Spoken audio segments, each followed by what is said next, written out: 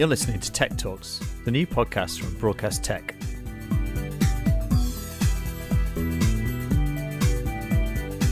My name's Jake Bickerton, and I'm the editor of Broadcast Sport and Broadcast Tech magazines.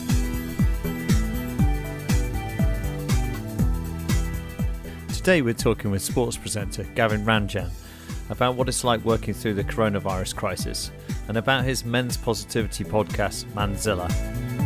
Gavin, over to you. Tell us a little bit about yourself.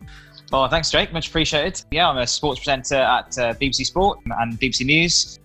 This year meant to be gearing up for one of the biggest years of sport we've seen in many, many years. And not to be right now, anyhow. The events are there, and then one by one they start to go. And then you kind of end up having to update. And from a public interest point of view, and from a news broadcasting point of view, it's important because people have bought tickets to these events and they may be planning to go. They're not sure what the status is. So if you're giving them that information and those news updates, it's absolutely vital. So we've been really busy. There's not much left to cancel now, is there? So what's next? It's one of those situations where you're living through history.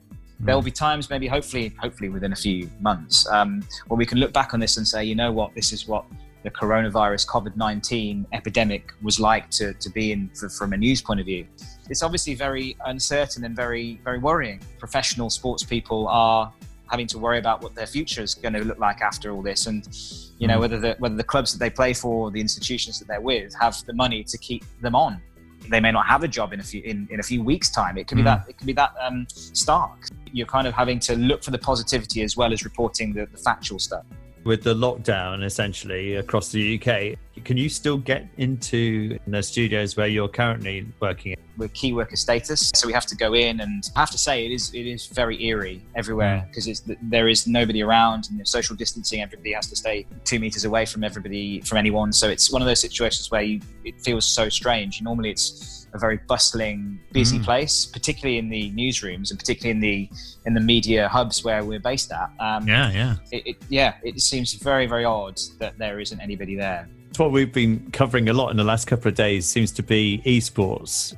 Are you finding at the BBC that you're covering more of that, or at least looking into the possibilities in esports? Well, esports is really interesting. It's one of those dimensions where it's growing quite considerably every year. I've been across esports, and I've taken an interest in it for the last maybe 3 or 4 years. And whether it becomes a mainstream thing, or whether it's an online thing, or just a YouTube thing, or a Twitch thing, I think there's still a lot of exploring to do, to be honest, with it. Whether it's a sustainable idea or mindset, whether it becomes something that is taken up long term. We should wait and see, I think, on that one.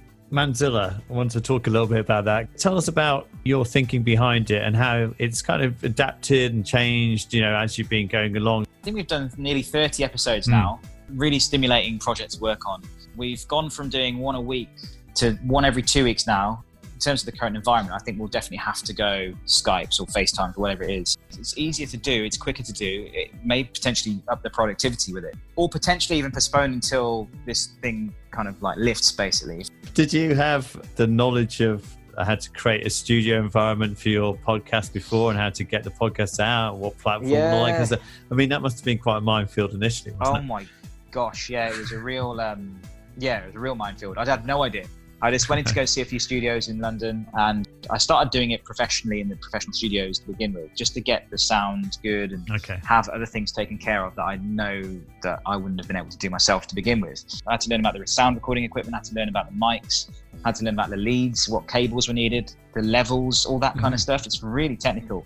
I had like a vision of what I wanted to look like, built the vision, and then everything kind of worked back from there. With coronavirus, everyone changing the way they're working, lots of remote working from home and all that kind of stuff. One of the talking points, I suppose, has been how you can go from an office environment where you're surrounded by lots of people every day to being isolated at home. Do you have any words of wisdom or any special advice on looking after your mental health while doing this kind of remote working? So I think it's a really tough time at the moment for everybody who is, being put under this lockdown.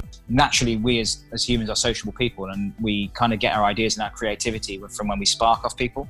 Face-to-face contact is, the primary way to do that.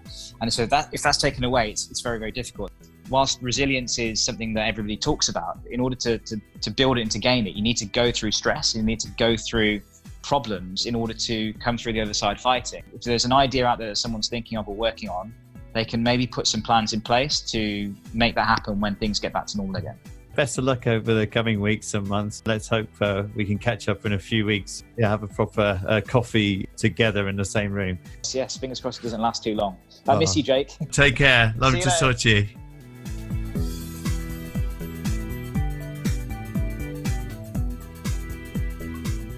Thanks for listening to this episode of Broadcast Tech Talks. We've got plenty more where this came from, so subscribe now and we'll see you again soon.